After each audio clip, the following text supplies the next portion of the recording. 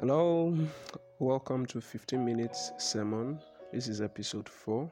I'm glad you are here. Let's pray a short prayer. Father, in the name of Jesus, we thank you for your love. We thank you for your kindness.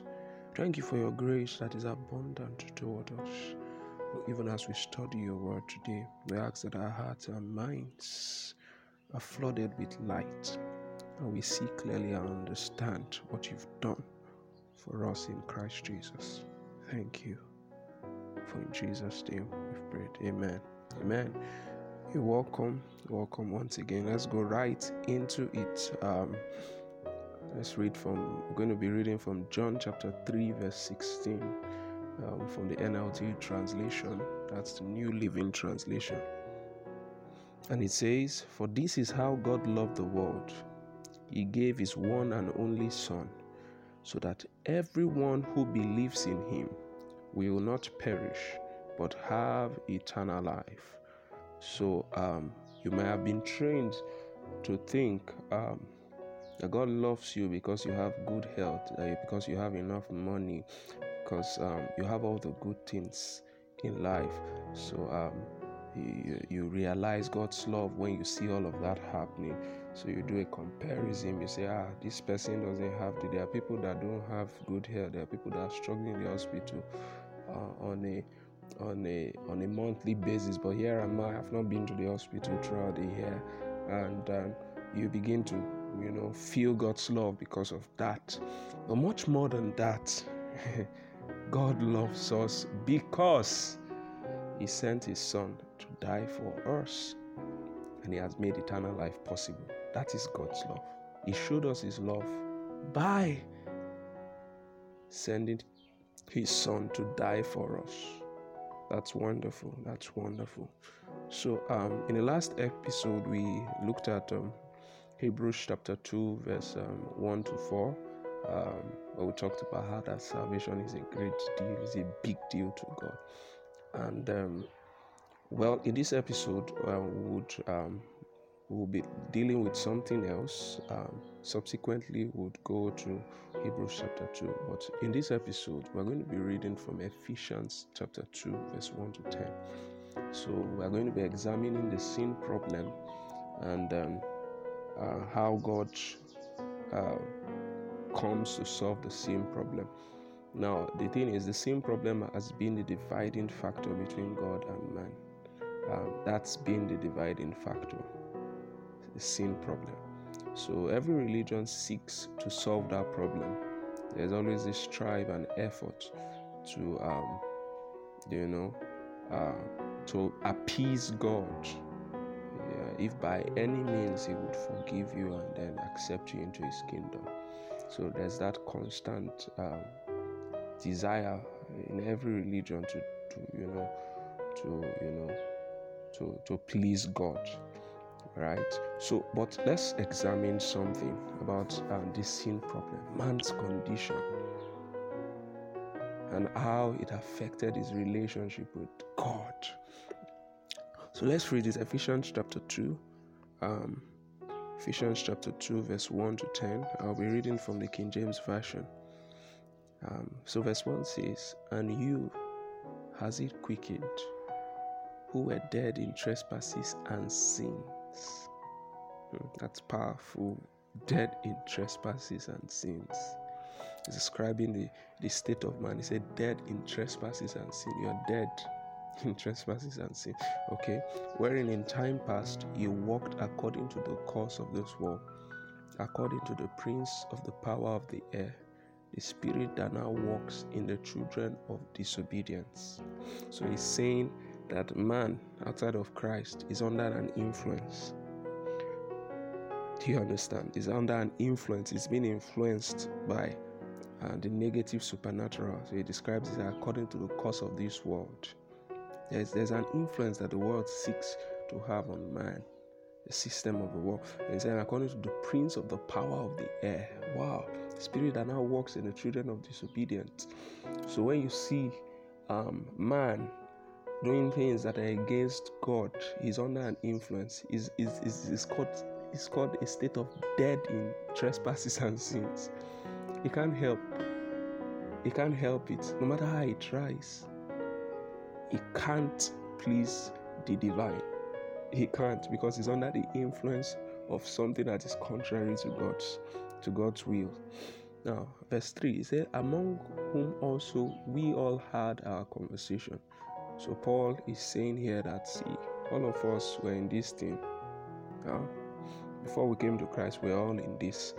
He said, among whom also we all had our conversation in times past, in the lust of our flesh, fulfilling the desires of the flesh and of the mind, and were by nature children of wrath, even as others. That's a key word there. The key word there is nature. It was natural for man to want to fulfill the desires of his flesh and mind. It was natural for man to be drawn by lusts, and all of this was contrary to God and his will. So man in his entirety, man in his best form cannot satisfy the demands of God, cannot please God. He is altogether perfect. So God and man has a relationship problem of sin. A relationship problem of sin. Man has tried, he has done all he can to solve the problem, but he doesn't have the capacity. Why? Because he is dead in sins. He is dead. So who can solve this problem? Verse 4, it says, but God. It's powerful. It says, but God, who is rich in mercy, for his great love wherewith he loved us. Does that ring a bell? John 3:16, for God so loved the world that he gave his only begotten Son. In NLT translation, for this is how God loved the world, that he gave his only begotten Son.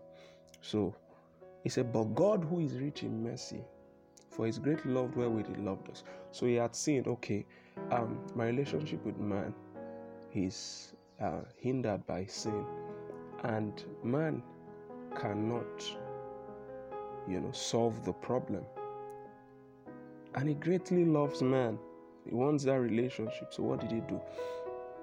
He said, even when we were dead in sins, had quickened us together with Christ. Now, the first quickened together in Christ is something we could talk on through several episodes, but I will just give a short description of what that is as we go on in this episode. So he said, even when we were dead in sins, has quickened us together with Christ. By grace you are saved, and has raised us up together and made us sit together in heavenly places in Christ, that in the ages to come, he might show the exceeding riches of his grace in his kindness towards us through Christ Jesus. For by grace are ye saved, through faith, and that not of yourself. It is the gift of God, not of works, lest any man should boast. Verse 10, for we are his workmanship, created in Christ Jesus unto good works, which God had before ordained, that we should walk in them. Powerful. So you see, God stepped in. He loved man so much and saw that he was dead in sins.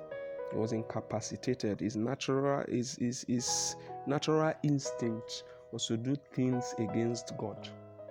Why? Because he is influenced by the prince of the power of the air, simply by the devil. Yeah. And so, this goes to show the need for salvation. Why man needed salvation.